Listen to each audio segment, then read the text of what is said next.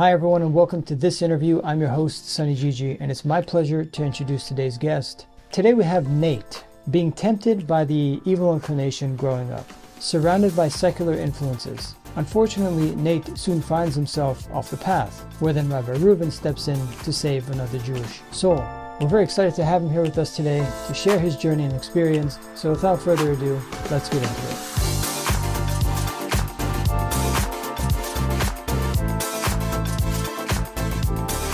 We have Nate with us today. He's been following Rabbi Reuben for many years now. He's a Baal Tshuva. He's 35, living in Los Angeles. And Nate, first of all, thank you very much for taking the time and are willing to share your story with us and other people. Of course, my pleasure. Nate, if you don't mind, can you tell us a little more about your life prior to doing Tshuva, some history, your upbringing, just a little more about yourself? Yeah, of course. Yeah. So, I was actually raised in a modern Orthodox family. I went to Jewish school most of my life through like preschool, kindergarten, and middle school. And up to high school, 9th grade, I was actually in Jewish school. I don't know, for some odd reason, my parents decided to send me to public school for 3 years. I had maybe that issue with the principal or school, I don't know. So I went to public school for 3 years, 10th, 11th, and 12th grade. And then little by little, I don't know, I was seeing myself, going off the derech, like the first year of high school, I got very tempted. Because, obviously kids there are eating like very delicious foods, like, like burritos and, stuff like that. So it's like, I never tried it. And I was always like tempted. I'm like, wow, this stuff looks really good, So it's like, I know I just one time tried it and I'm like, wow, it's like, I realized my whole life, I was like, keeping kosher. And like you try something for the first time and then wow. So little by little, unfortunately, I was going off track. And obviously for my dad's family, because my grandpa had 8 kids, most of my cousins are not religious except for my mom's side. But most of my cousins that I was close with, my first cousins from my dad's side, they weren't not religious. So I guess they were kind of happy that I was going off track. But, unfortunately, from like age 15, 16, I was going a little bit off track. And before I knew it, I was in my 20s and not keeping kosher anymore, not Shabbat. And then, a lot of bad things started happening to me. So what happened to me was, I think I was around 28 and my sister told me to go see this Kabbalist who comes from Israel. It was the Bial Rebbe. And I went to see him. And right when I sat down, he told me it's about time. He's like, yeah, you tried to uplift and you fall down. You tried to go up and try to fall down. And I don't know, out of nowhere, I just started asking him questions. And it was very weird. Like he knew things about me that any human being could have known. Like he knew things about my past. He knew information about some girl I was talking to. It was very, very, like, I felt like a very spiritual connection. And then like, he told me something that gave me like that almost cry to come back again. So I started actually becoming little by little religious again. I started keeping kosher again, Shabbat, read Tehillim, learn Torah, and a lot of very, very amazing things happened to me. And one thing that I don't know, it might sound weird to people who are not religious, but one morning when I woke up at 5 a.m., I don't know if I was awake or asleep, or I think I was maybe half awake, half asleep. I was staring at my window or my wall, and I see this pure white spirit come in my room with like had like no body, like a female face, like I don't know, like a very holy spirit, and it was on my wall and it left. So I contacted my cousin in yeshiva, and I told him what happened to me. And he asked his Rebbe in New York or Baltimore, one of those yeshivas that he's in, and he said, yeah, it could have been the Shekhinah of Hashem. So they told me that maybe because a lot of Kedusha was coming in at one time, God's presence came there. So I started crying, and I was like, wow. So I realized I was doing the right thing, So that's my little introduction how. And then about, I think 2-3 years after that, I started going on YouTube, listening to Rabbi Mizrahi, and I saw Rabbi Yaron Reuben, and I'm like, this rabbi looks very, very serious. Like, let me listen to one of his lectures. So I clicked on it. I don't know exactly which lecture it was. And little by little, I really started liking it. And it started helping me grow more and more and more. So actually, one of the lectures that I recall that I think was one of my favorite ones was, it says, the professor who met the rabbi. So I don't know if anyone has watched that, but I think you guys should check it out. Very, very interesting. From what I remember was, I thought, because I'm the type of person, I like to argue and I like to prove people wrong, especially because a lot of my father's workers are Mexican and they're Guatemalan and they're very into, unfortunately, Christianity. And then when they see me with the kippah on at work, they always like to talk about religion. So I started learning a lot of Rabbi Yeronin's proofs, how to prove religion wrong, and Rabbi Tovia Singer. So one thing I like about the story was it proves basically, I guess, funny way of proving evolution wrong. So apparently Rabbi Kamenetsky with his son was on an airplane and he was with a Harvard University professor. And apparently what the story was saying that the Harvard professor's son every 2 seconds would bug his father and tell him Dad, I need a pillow. Dad, I need a cup. So he would call the stewardess and say, stewardess, can you get a pillow for my son? Can you get a cup of water? So every few minutes, the professor's son is nagging him to help Dad. But on the other hand, the professor is examining Rabbi Kamenetsky. He didn't know he was a rabbi. He thought, okay, he's like a regular, ordinary Jew. So he saw the opposite and he saw his son asking, Abba, do you need anything? Do you need a pillow? Do you need water? He's like, no, son, keep learning your Torah. Again, 5 minutes later, Dad, are you okay? You need anything? No, son, keep learning. So the professor got very jealous, very angry. He's like, I have to ask you a question. How is it that I'm a Harvard University professor. I am so educated that I have to serve my son. Every 2 minutes, my son is bugging me to serve him. But you are ordinary Jew, but your son is always asking you every 2 minutes, Dad, do you need this? Dad, do you need that? How did you do that? So he goes, let me ask you a question. Do you believe in evolution? He goes, of course. Yeah, Darwin, we come from monkeys. He goes, that's your problem. You taught your son that you come from a monkey, which means that you are closer to the monkey than your son is. That's why you have to serve your son. I taught my son that I come from Adam and Eve, God's children. So my kid learns that he's inferior to me. I am closer to God than my son is. That's why my son is serving me. If you want to teach your son that you came from a monkey, you have to serve your son. I taught my son that I come from God. I come from Adam Rishon. So my son learned that he is inferior to me, so he's going to serve me. So that's why the story that I liked a lot, that one of the lectures I saw that was very interesting to me. Like, what was it that I understand, but what was like the impact? Well, I mean, I don't know of it, like impact, but I like that story a lot because I like when people prove things wrong, especially a lot of times, unfortunately, a lot of goyim, they always try to make fun of the Torah and they say it's nonsense, but I like it when we have evidence to prove other people wrong. That's what I like. Obviously, there's other videos that I've seen that I think might have been better, but I just like stories like that, or even like tzedakah stories, but that are very emotional. But I just like that one a lot for some reason. Nice. Yeah, it's a very, very good story. So let me recap a little bit. You grew up in a religious household, or they weren't really? I wasn't black hat yeshivish. We went to like modern Orthodox Jewish school, like because I guess in that or maybe in other states it's more like yeshivish, but here there was like you just skip kosher Shabbat, you wouldn't have a black hat. So I just grew up like keeping the standard, like basic kosher, basic Shabbat. But then, like I said earlier, my parents for some reason sent me to public school for 3 years, and that's when I went off track. But then Baruch Hashem came back, and then a lot of Rabbi Yaron Reuven's lectures helped me, grow. I mean, obviously sometimes people fall after, like you might for 1 or 2 years, and you fall like for a month or two, but then you come back up. You know what I mean? So overall, mostly going up. Thank God. Yeah, no, that's what I was asking, because keeping Shabbat and all these things, and then to put your son in a non-Jewish school. I just wondering, what happened there? I would assume, because I don't have one other brother and 2 sisters, so I think they took me and my youngest sister to the public school. I think there was an issue with the principal. I'm not sure exactly, but I don't know. But they say that I don't know, very complicated. But yeah, I'm just glad to be back, and obviously, like I've seen a lot of other pretty interesting happen to me, like a lot of like. One story that I also liked was because a lot of my friends from high school that I met, they're Persian, but they're not.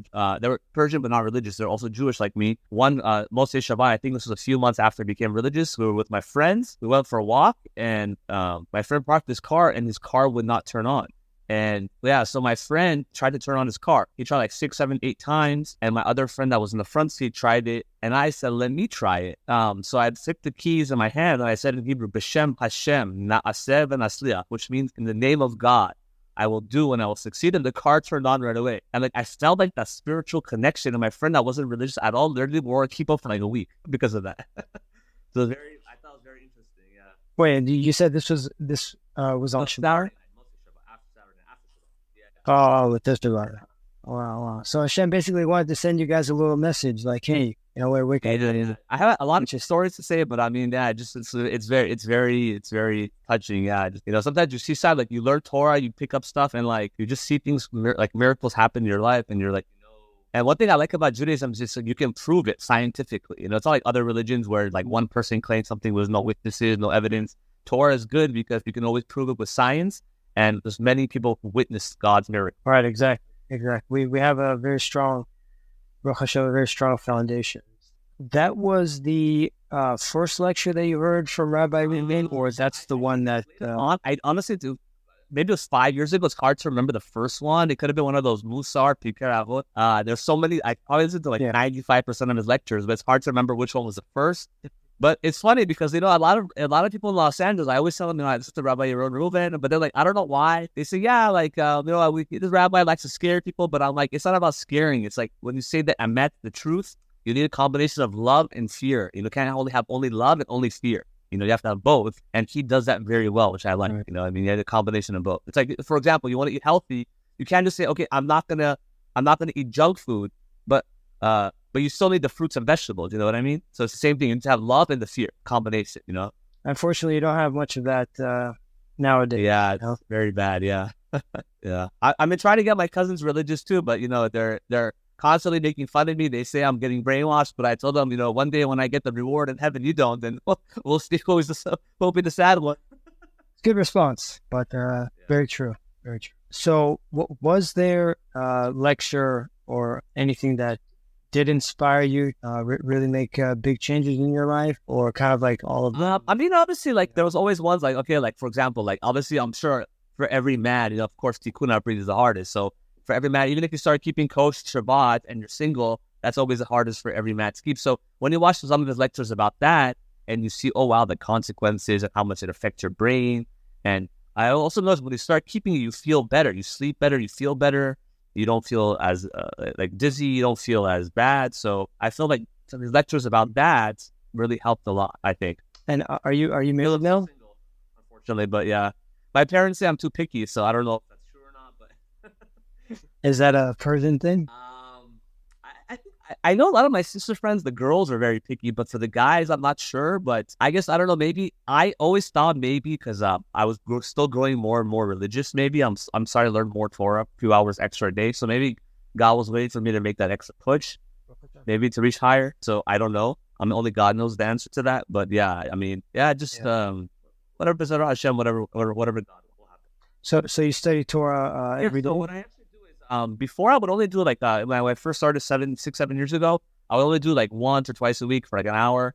But then God, thanks to Rabbi Reuven, I would start listening to his lectures every day. And then I started doing with my own rabbi also in LA once a week. But what I do is now I actually have a new schedule. What I do is I wake up in the morning, whether it's like 5 or 6, I pray. I learn on the Parsha. So I actually bought, you probably can't see it, but in my room I have basic Rambam or Achaim, Zera Shimshon, Pituchei Chotam, all these books, so I do it on the Parsha in the morning, one book each day in the morning, and then in the afternoon I do Gemara. And obviously if Rabbi Reuven has a lecture, I listen to the lectures obviously also. So I try to make as much time as I can. But my new schedule actually the last few months has been, I used to work 9 to 6. Then I started going down 9 to 5. Now the last 2-3 months I do 9 to 3 or 9 to 3:30. So I try to come home and do an extra 2 hours of learning every day. What do you do? So I work with my father. We have a wholesale company. We sell candies, chips, medicine, cigars, groceries. So we sell wholesale.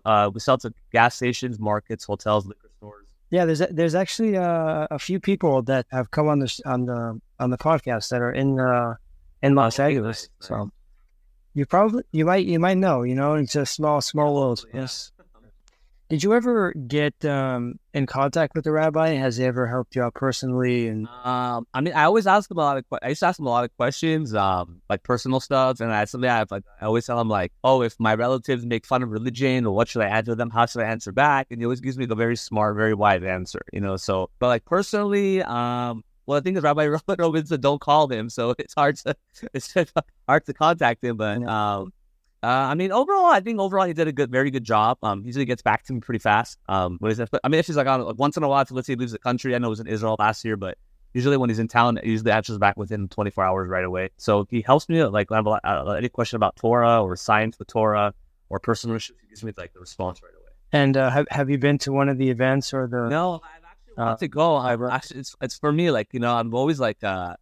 I'm always a very nervous person, so I don't like to fly too much. But I was always asking him to come one time to LA to give a lecture. So hopefully he'll come to LA one time. But I've mostly just been helping out, contributing and watching the lectures mostly on YouTube or on my phone or on the B'ezras Hashem app the last like 5-6 years.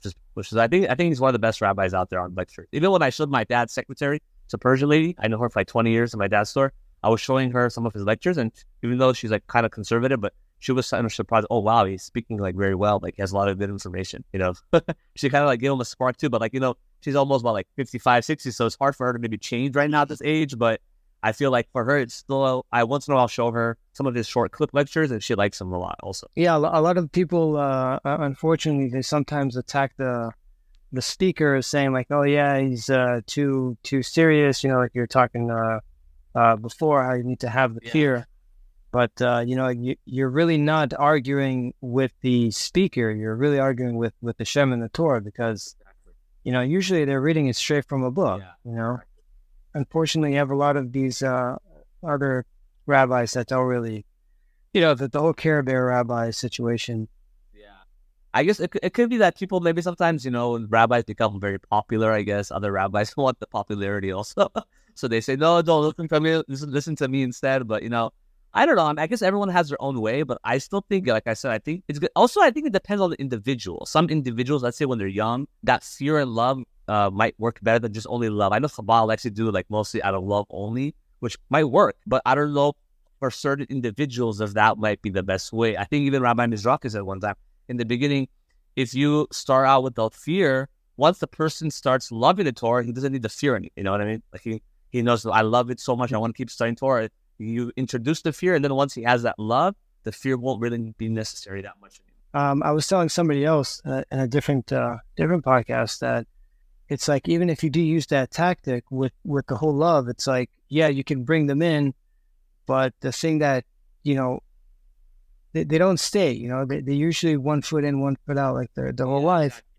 And without the fear to keep them there and keep them, you know, it's like you're not gonna speed, you know, and down the street where you know there's a lot of police, because you're afraid you're gonna get a ticket. You know, you can't just speed and get pulled over and be like, listen, officer, you know, I love you, you know, so let me go. Yeah, doesn't work though. No, I mean, I of course 100% what you're saying is true. Like, you know, like for example, like I know one Chabad rabbi next to my house. I have sometimes he goes to public school, waits outside. He knows there's a lot of Jewish kids that go there, so like we'll make the put on tefillin one time, but like that one time out of love. I mean, it's good that he's gonna put on once in his life or twice in his life, but that's not enough. You gotta spread it and, you know, teach him everything. You're like, that one time is not gonna, you know, make him go to heaven. You know? Yeah, exactly. What would you say that the hardest challenge was? Like becoming religious, like, well, I think in the beginning also for me, like obviously, like even when I started keeping kosher Shabbat, obviously it's hard. Like, you just want to stop all kosher food. Even for me, like the first, I don't know if it was the first couple months or a year, I wouldn't wear a kippah at work, even though I started becoming religious. But once I started wearing kippah at work, I heard some of my dad's, you know, Hispanic workers making fun of me. It almost made me cry. It's like that story where Rabbi Akiva was 40 years old and started learning Torah. In the beginning, people were making fun, but then, you know, it's like at the end, look what he became. So it's like, even like sometimes just wearing a kippah in public sometimes can be embarrassing for people, you know, but like, you know, you have to be deep inside proud that you're Jewish, you know what I mean? No matter what, because we have the emet, you know? Yeah, it's hard. It's hard, especially with all the anti-Semitism. You know, you feel it. Yeah, and I heard it's getting only worse and worse. So hopefully Mashiach comes. Do you guys want to move to Israel? I mean, I don't know. I mean, I don't think my dad would be too fond of it for some reason, but I mean, he likes to work a lot. But you know, the Persian Jews, you know how they are. So, yeah, I don't know. I mean, I think honestly, I was only been there once when I was 10 years old. I mean, I never had a chance to go back. I mean, I did have a chance, but I don't know. I know they had those programs called H, those little summer trips they would do for teenagers and stuff, and 25-year-old. But birthright, yeah. I just never went on those, but I know they had ones that were like religious and that were also like more like modern or conservative. But my cousins went, my brother went, but I never actually went myself. But I mean, I always make a joke. I'm like, well, we'll go to Israel and Mashiach comes, you know. So just let's see. What do you think about yeshiva? Did you ever go to yeshiva? I went to I think from preschool through 4th grade, I went to a school called Hillel Hebrew Academy. That says like a modern Orthodox school, but and then in 5th and 6th grade, I went to a school called Maimonides, and then I went to Shalhevet for 2 years, and then 1 year I went to Netanyahu High School, which isn't really a yeshiva, but it's a Jewish school. And then, like I said, I went to public school, so I never had a chance to go to yeshiva. But I knew how to read Hebrew and, you know, and speak a little bit. So when I became involved in yeshiva again, it wasn't hard. I already knew like what to do. It's like somebody who used to work out and then stopped working out for 10, 20 years. You know, he doesn't need a trainer. He already knows like he's got to eat protein, carbs. He knows how to work out.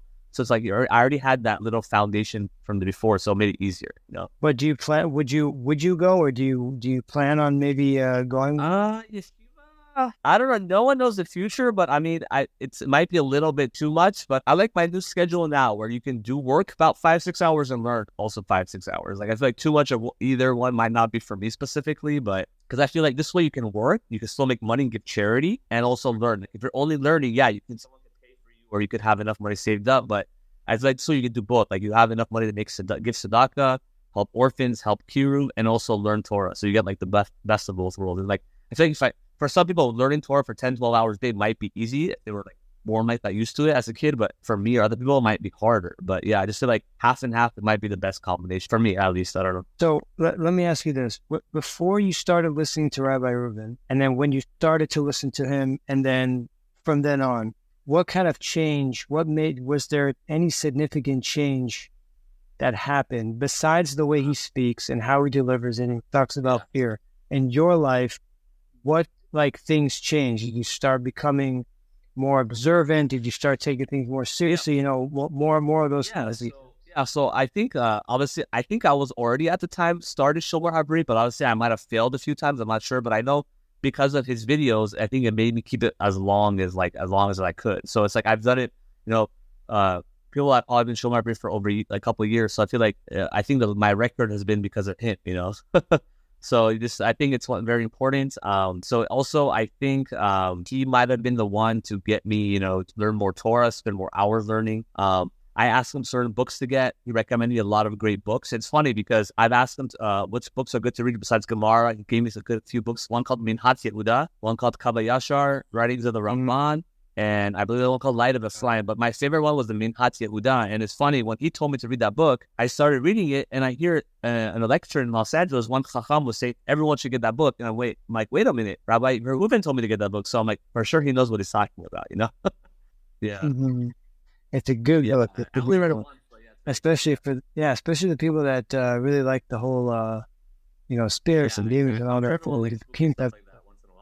Speaking about that, did you ever have any more experiences like that one story you told us with that shape thing? Yeah, so that was something positive I saw. I also saw other things that were a little bit more scary, but I don't know if people want to hear. Like I tell us. We're very interested. So, I don't know. I also heard like one time, this is also in the beginning, I think when I was becoming religious, right around that time when I saw that spirit. I was in my room one day and I woke up in the middle of the night, because I usually wake up a lot in the middle of the night, and I hear from my closet, like, you know, this is like a serious story, no joke. Like I hear like, again, like, but like this sound like, you could tell it was from the dark, so like a very deep spirit sound, like, oh, like that. And I'm like, I look in my room, like, I don't see anything, you know? And I look in my closet and I can hear the voice, but I don't see anything. And I look again, I hear, oh, like that, very loud. And then I got very scared. And I'm like, you know what's going on? And it's funny because my sister, before she got married, she was living in parents' house with me in the other room. She goes, yeah, and the next morning she goes, I heard some things coming from your room. I'm like, yeah, it's great. So I messaged Rabbi Yaron Reuven. I hear these weird spirits. And he goes, oh yeah, it's because you probably stopped keeping I'm sorry. He said he probably started keeping the brit again. So the bad spirits are trying to get you to go back to the way you were. So you have to fight yourself, control yourself. So there's a lot of things, like, you know, I even saw one time, like one time I saw like in the middle, like around 4 or 5 in the morning, I saw like a black spirit like circle my room one time because I had like a negative thought, you know, and I realized like. And I told one rabbi, and he goes, look how much God loves you. He wants you to stop thinking negative. So it's like, I've seen the good and the bad. Like I've seen the Holy Spirits, and I've seen the bad. So I realize, you know, what's right, what's wrong, you know?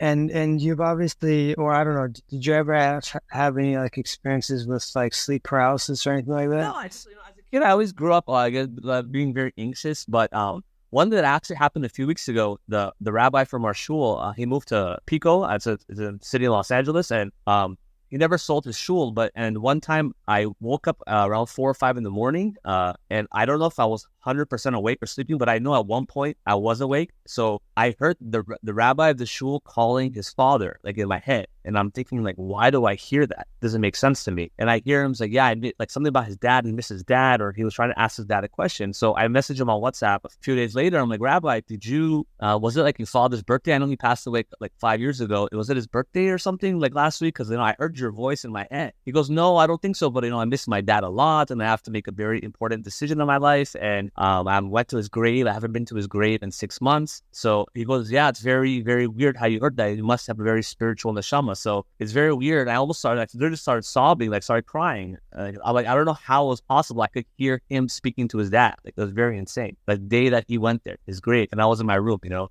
very crazy. What did it sound like? Just kind of like a voice in your head? like I said, in the beginning, it's possible I was sleeping at one point, but for sure, at one point, I was awake, and I don't know how I could hear his voice. And then my aunt, who's very religious, was telling me how, the Torah says everyone can become like a Moshe Rabbeinu. So I just started reading Likutei Maharan. So one lady from Israel that I've been helping out told me to get that book, so by Reb Nachman Breslov. So I then started reading that. So I guess maybe there's more Kabbalah, more spirituality coming in my room, my life. So yeah, I think people should start studying Kabbalah. Even one book that I recommend is called Abir Yaakov. Art Scroll has one, very good. Yeah, people can get that to read. It's very, very good. A lot of interesting stuff in there also. Once you start reading it, it's hard. Yeah, exactly. Yeah. You said it. And I actually like to read the most on Shabbat. Like Shabbat's for me, that one reason why I look forward to Shabbat, because they always say the Torah that you learn on Shabbat, I think the Ben Ish Chai said was 1,000 times more rewarding during the week. So I think I recommend everyone at least Friday nights and Saturdays, whether you go to shul or not, at least spend 5 hours, 6 hours on Shabbat reading Torah at least, even if you can't do it during the week, because you're going to see the reward one day coming to you.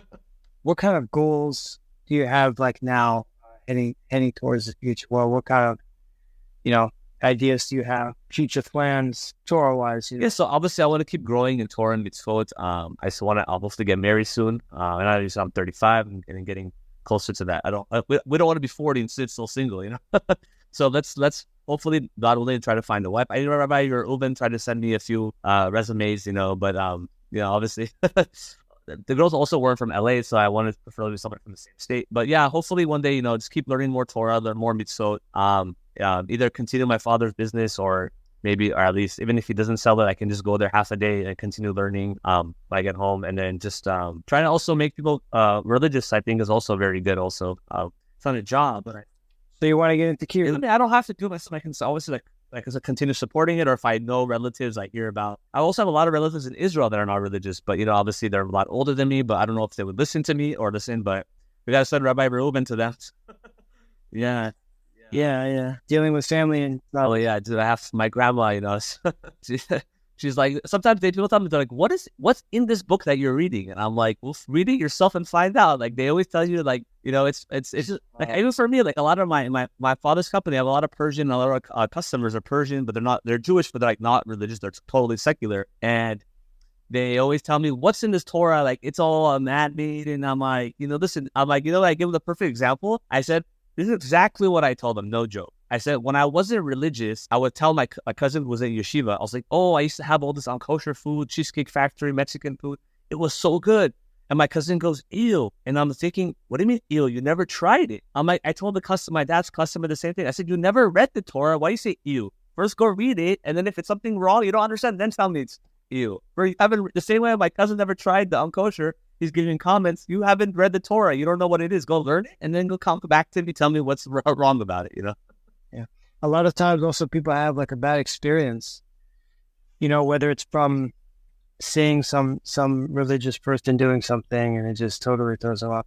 You never really know what someone's story. Exactly. Yeah, that's why we say we can't judge people. But I will, from what I've seen out from relatives, from friends of friends, my father's uncle's friends, they always just say, just be a good person. But that's not enough. And obviously, they don't realize that. I think that's an excuse because they don't want to keep it. But that's my opinion. But I don't know. Someone else that's in the process of doing tshuva, what kind of advice would you give that? My advice would be follow your heart. If your heart is telling you to do it, obviously, which I think it is, you should do it. Even if you have family members like me who tell you you're wasting your time, you're getting brainwashed, don't listen. Because I know in the Torah it says, I think in the Gemara and a lot of places, even if you start learning Torah for the wrong reasons, you will eventually start doing it for the right reasons. So you shouldn't give up. Learn as much as you can. Give your tzedakah. Pray to God and say, show me the emet, show me the truth, and I promise you God will show you the way. It might not be easy all the time or in the beginning, but eventually you'll see the light and everything will come to perfection. So someone that's in business, how would they deal with something like that? You're telling us you have wholesale, you have restaurants, you seem like a very busy business. Well, yeah, for me, I'm not like it's my brother's the one mostly running it, has a friend running it. I'm just more like the silent partner. But yeah, like what my brother actually, what I think is very good is like he finds restaurants and he has people, like has a friend. So okay, I'll give you like 40%, 30% or half the restaurant. You run it, I'll put the money.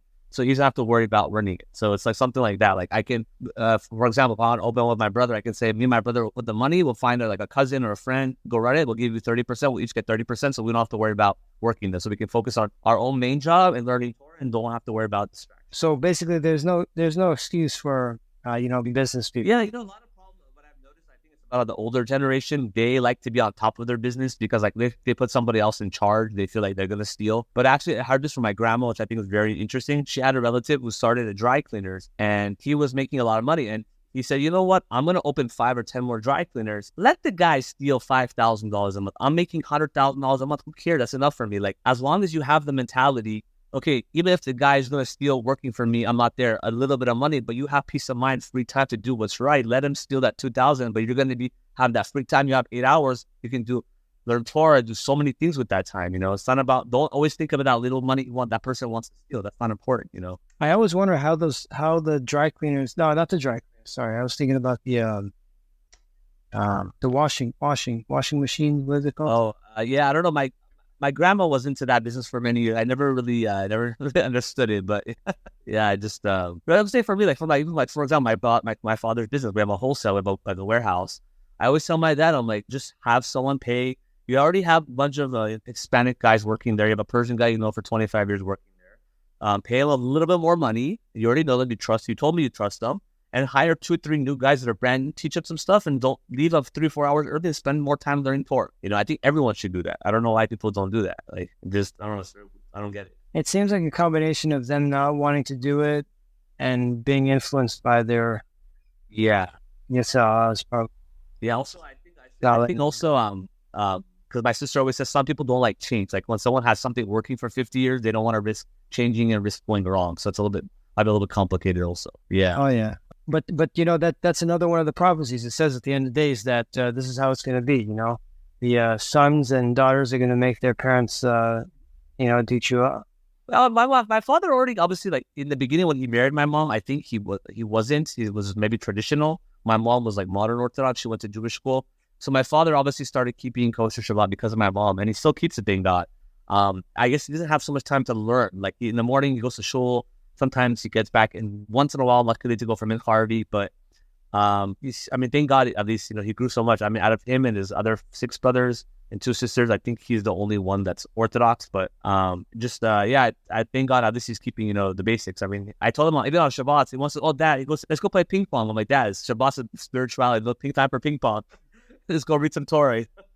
Yeah, there you go. He wants to play ping pong, and you're telling him no. That's helping somebody do tshuva. No, whatever. Like obviously he doesn't watch TV, he doesn't touch his phone. Sometimes he'll read books, we'll go walking. But like once in a while I feel bad for 5 minutes. But like I told my dad, Shabbat's more like about Torah mitzvot. God wants a special day for him, spend time with the family. Yeah, you can always play ping pong on Sunday. I understand. Obviously he's working Monday through Friday, so there's no time to spend time with the kids. But it's hard for him because didn't grow up with like a certain way. It's hard, so I don't blame them. I want to hear more stories if you have any more stories. Well, that's the story. It's interesting story. Car with my friend. That was in the beginning when I became religious. I think around 2017 or 18. But something similar happened to this right before COVID. I think around 2020 or 20, something like that.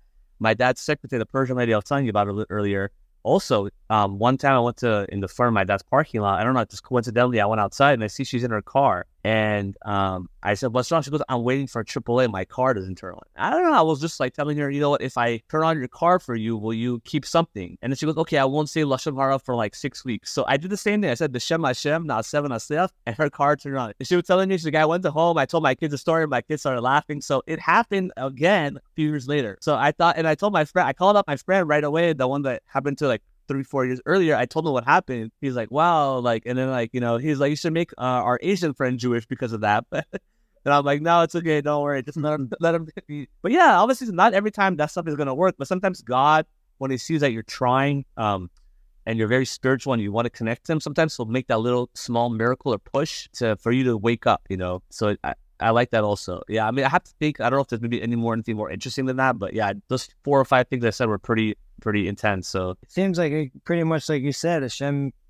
might be using you as a vessel. Yeah, it's funny because when my sister, at one point, she was dating a couple years ago some guy from Morocco. Well, I think was originally from Morocco, and I think he lives in Canada. He came to our house, he spent Shabbat with us, and I was telling him some stuff, and then he started telling my sister, "Oh yeah, your brother, I think he's a hidden Sadiq," and I started laughing. I'm like, "What are you talking about? I'm just a regular guy, bro." And it was just funny. I don't know, just like the way he was like, "Oh, it was like some very spiritual person," but I'm like, it's normal, like you and I keep, like most likely will keep kosher, Shabbat, learn Torah. Yeah, obviously I have Hashem's name in my Hebrew name, Netanel, but just I think everyone can reach higher as long as you try. But I think one thing, I don't know if it's even possible for me or anyone to get, but I always wonder, what does Ruach HaKodesh feel like? So I know it's hard, like you have to make sure not to look at anything inappropriate. You gotta learn Torah maybe 14, 15 hours a day. I don't know if I could ever do that, but I always wanted to get that feeling, ask God, what does that feeling of Ruach HaKodesh feel like? So I was wondering, like, if people should try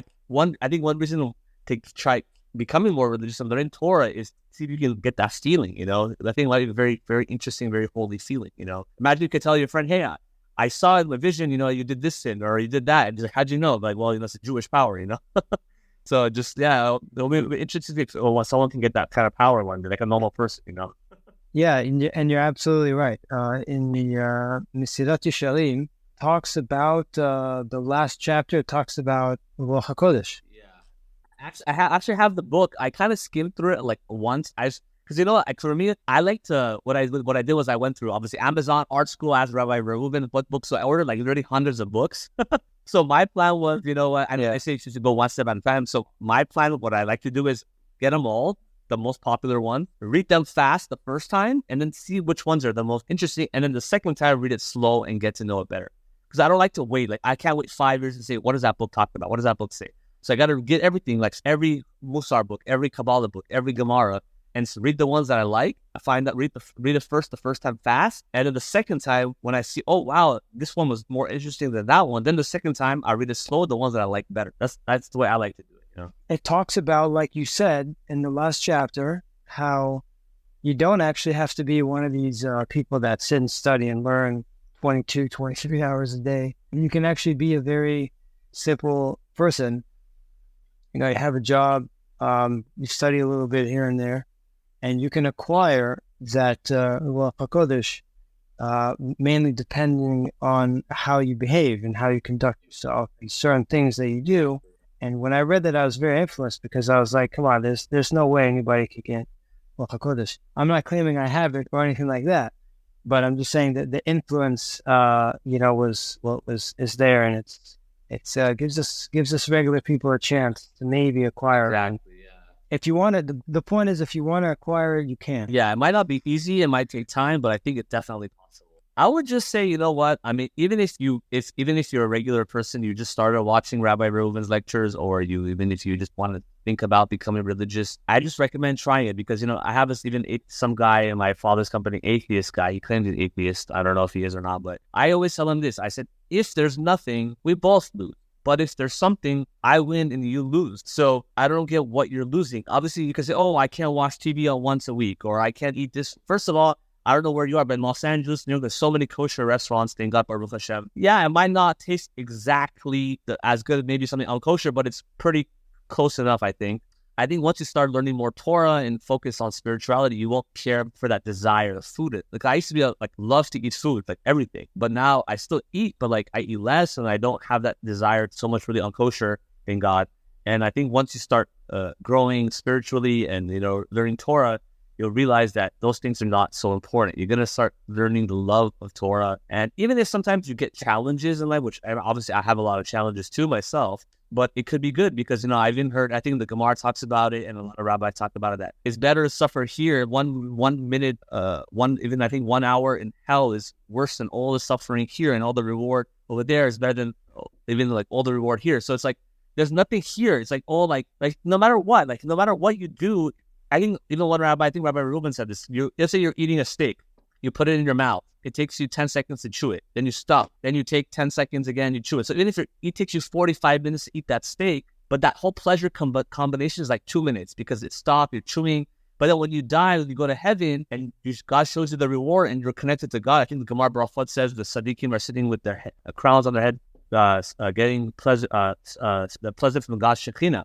So imagine, I think the example he gave was you're going to be up there, unlimited pleasure. You never get tired of that pleasure. It never stops. It never gets old. But no matter, when you eat a steak, you get full. You can't eat another one tomorrow. It's like, this is a world of lies. It's just like, we're just here to do the best we can and get the reward. So people unfortunately get trapped by these, I guess, all these stupid TV shows and billboards and ads, and they just fall for the trap. And they see a beautiful woman in the street and say, oh, I want my wife to look like that. But that's not going to do anything for you. That's, in 5 years, she's going to get old and she's not going to, but her personality is going to be trash. So you gotta realize, open your eyes and open your head what the emet is, what the truth is, and just grow to keep Torah. Otherwise, I'm pretty sure the prophet say 80% only 80% of Jews are gonna unfortunately pass. Only 20% are gonna survive. So you want to be on that 20%. To see Mashiach, you don't want to be with the other 80 go down the ship. So I mean, just get over your desires. It's not that hard. If I can do it, you can do it.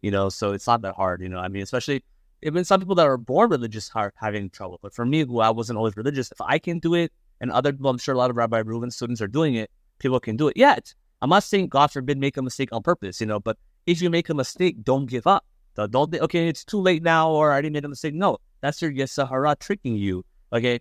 And actually, it's better, because once you fall, God might make something happen so you can grow higher. I think the book of Abir Yaakov, it says that sometimes God gives a person Yisurim so he can uplift them higher and higher. So don't think, okay, I got this punishment, or I made a mistake, now God gave me this feeling more of suffering now. No. He might want you to do more to learn more Torah, to get higher and higher. And then one day will show you that reward, and you're going to be like, wow, this was worth it, Well, how would you guide that person if he wants to make that change? Well, what would you advise him to start? Well, I would have to, depends on the certain individual. Like, obviously, like, if he's completely lost, yeah, I would just tell him, go on YouTube or whatever, just type in Rabbi Reuven's name and find some of the topics that you like about, and see which there's so many lectures, there's thousands of lectures, Baruch Hashem. So just go on YouTube or even on the app and just see what topics you like and go from there. And then I think one time Rabbi Reuven said you cannot study something that you're not interested in. So find something that you're interested in and focus on that mitzvah, make that mitzvah strong, and the rest will come by itself. The rest will come easily. You listen to Rabbi Mizrahi? Yeah, once in a while. I actually started Rabbi Reuven first. I know they both like each other a lot. I know Rabbi Reuven speaks about highly of Rabbi Mizrahi also. So yeah, I mean, if there's a free lecture, like if it's at home, and like it's like 8:00, and I'm like, I just finished my Gemara. I'm like, it was funny because my parents was like, oh, that's enough Torah. Come downstairs, watch. I see my parents watching TV. I'm like, yeah, I want to spend time with obviously my mom, and my dad, but.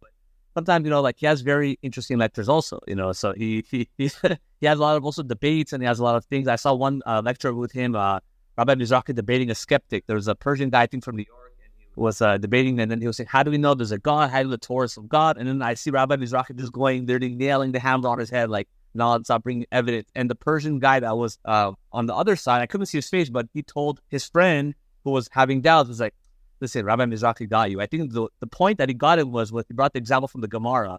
He said that when there were something, I think Masechet Rosh Hashanah, they were saying how they wanted witnesses to come to see when the lunar cycle was, and the Gemara says the lunar cycle will never be less than 29 and a half days, 12 hours, and it gives a specific number.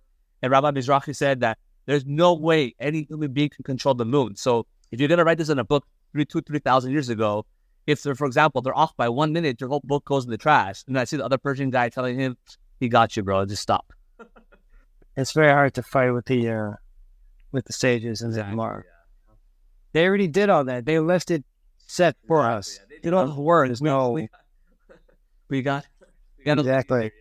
Yeah, let's hope more people become inspired and become religious. Hopefully, by that, I think the Rabbi Alon and Abba was saying when the scale tilts higher, let's say when more and more people become religious, one scale gets like this, then boom, the redemption will come like that. So let's hope. I guess my podcast, the rest of the people's podcasts, will make an influence on other people. Hopefully, absolutely, without a doubt. I mean, that's exactly why we're doing. Yes, we're showing people, we're getting different kinds of people, we're giving different examples. You're giving, for example, like the business, busy man, wholesale restaurant, but still raised kind of average. You have another guy that was totally off the deck, didn't know what it was. We bring all these other people so people can relate and people can, not lose any hope. So, we definitely appreciate you taking the time and doing this. We appreciate your participation. It was very interesting. There's little to no doubt that it will help people. Like you said, hopefully it will bring things a little closer to Mashiach, make Hashem happy, and have people return to Hashem. Yeah. Well, one last thing I think before I go, I know it's good to bring a little bit of comedy. I think so. It's funny. So even in my father's company, like there was, like I said, I think in the beginning, when you were asking me questions, a lot of my dad's Mexican workers would always talk about religion, and even though it's not like 100% evidence, but there's a comedian called, I think his name is Rowan Atkinson, is Mr. Bean. I think he's very popular from England, and he has a whole video about hell, and he makes fun of everybody who goes to hell. And then at the end of his video, he says Christians, and he goes, Christians? And he goes, yes, I'm sorry, I'm afraid the Jews were right. So like, if you have doubt, you could even learn things from a comedian. Even he's telling people the Jews are right. And they always say, there's an expression that says there's a lot of truth to every joke. So, we can even learn something from a comedian, If I'm not mistaken, I think I don't remember any source for it, but there's something about like you can learn to everything. There's some kind of truth or some type of message. Yeah, I just remember hearing. I don't know. There's a lot of truth to every joke, but yeah, I just know, like, yeah. So yeah, hopefully more people become religious, and yeah, let's see what happens. Amen. Thank you. Amen. Yeah. Great. Awesome, man. Thank you very much. And if you ever need anything, we're here. You can go to the website, contact us. You have my contact. Let me know if there's anything you need. Anything we can help with, and B'ezrat Hashem will be in touch from here on out. Amen. Thank you so much for your time. I really appreciate it. Thank you. There's a small member in your body. It shouldn't take over your whole life.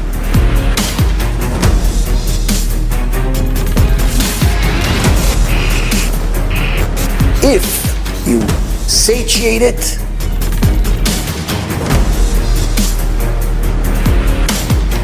you're never going to have enough.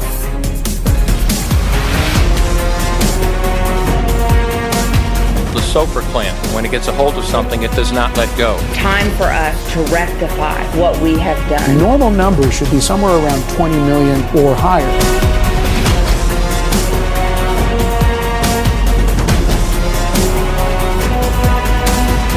You're never going to have control of it.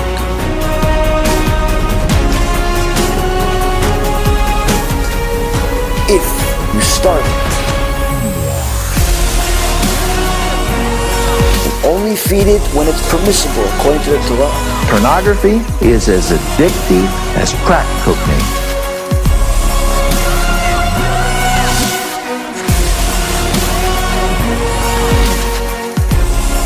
You're always going to be happy, including this world and the next. Baruch Adonai Le'olam, Amen v'Amen.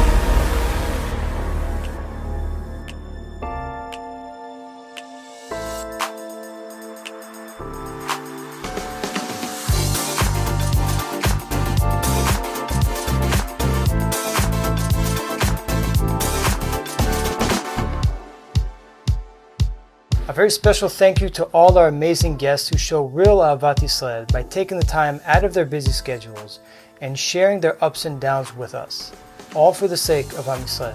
May Hashem continue to bless you 1,000-fold. If you enjoyed this video, you can find more of these podcasts on our website at www.bezrathashem.org. If you're on YouTube, be sure to subscribe to the channel to hear more highly influencing lectures and stories like the one you heard here today. Thank you for watching, and B'ezrat Hashem, may we all have the merit to return to Hashem.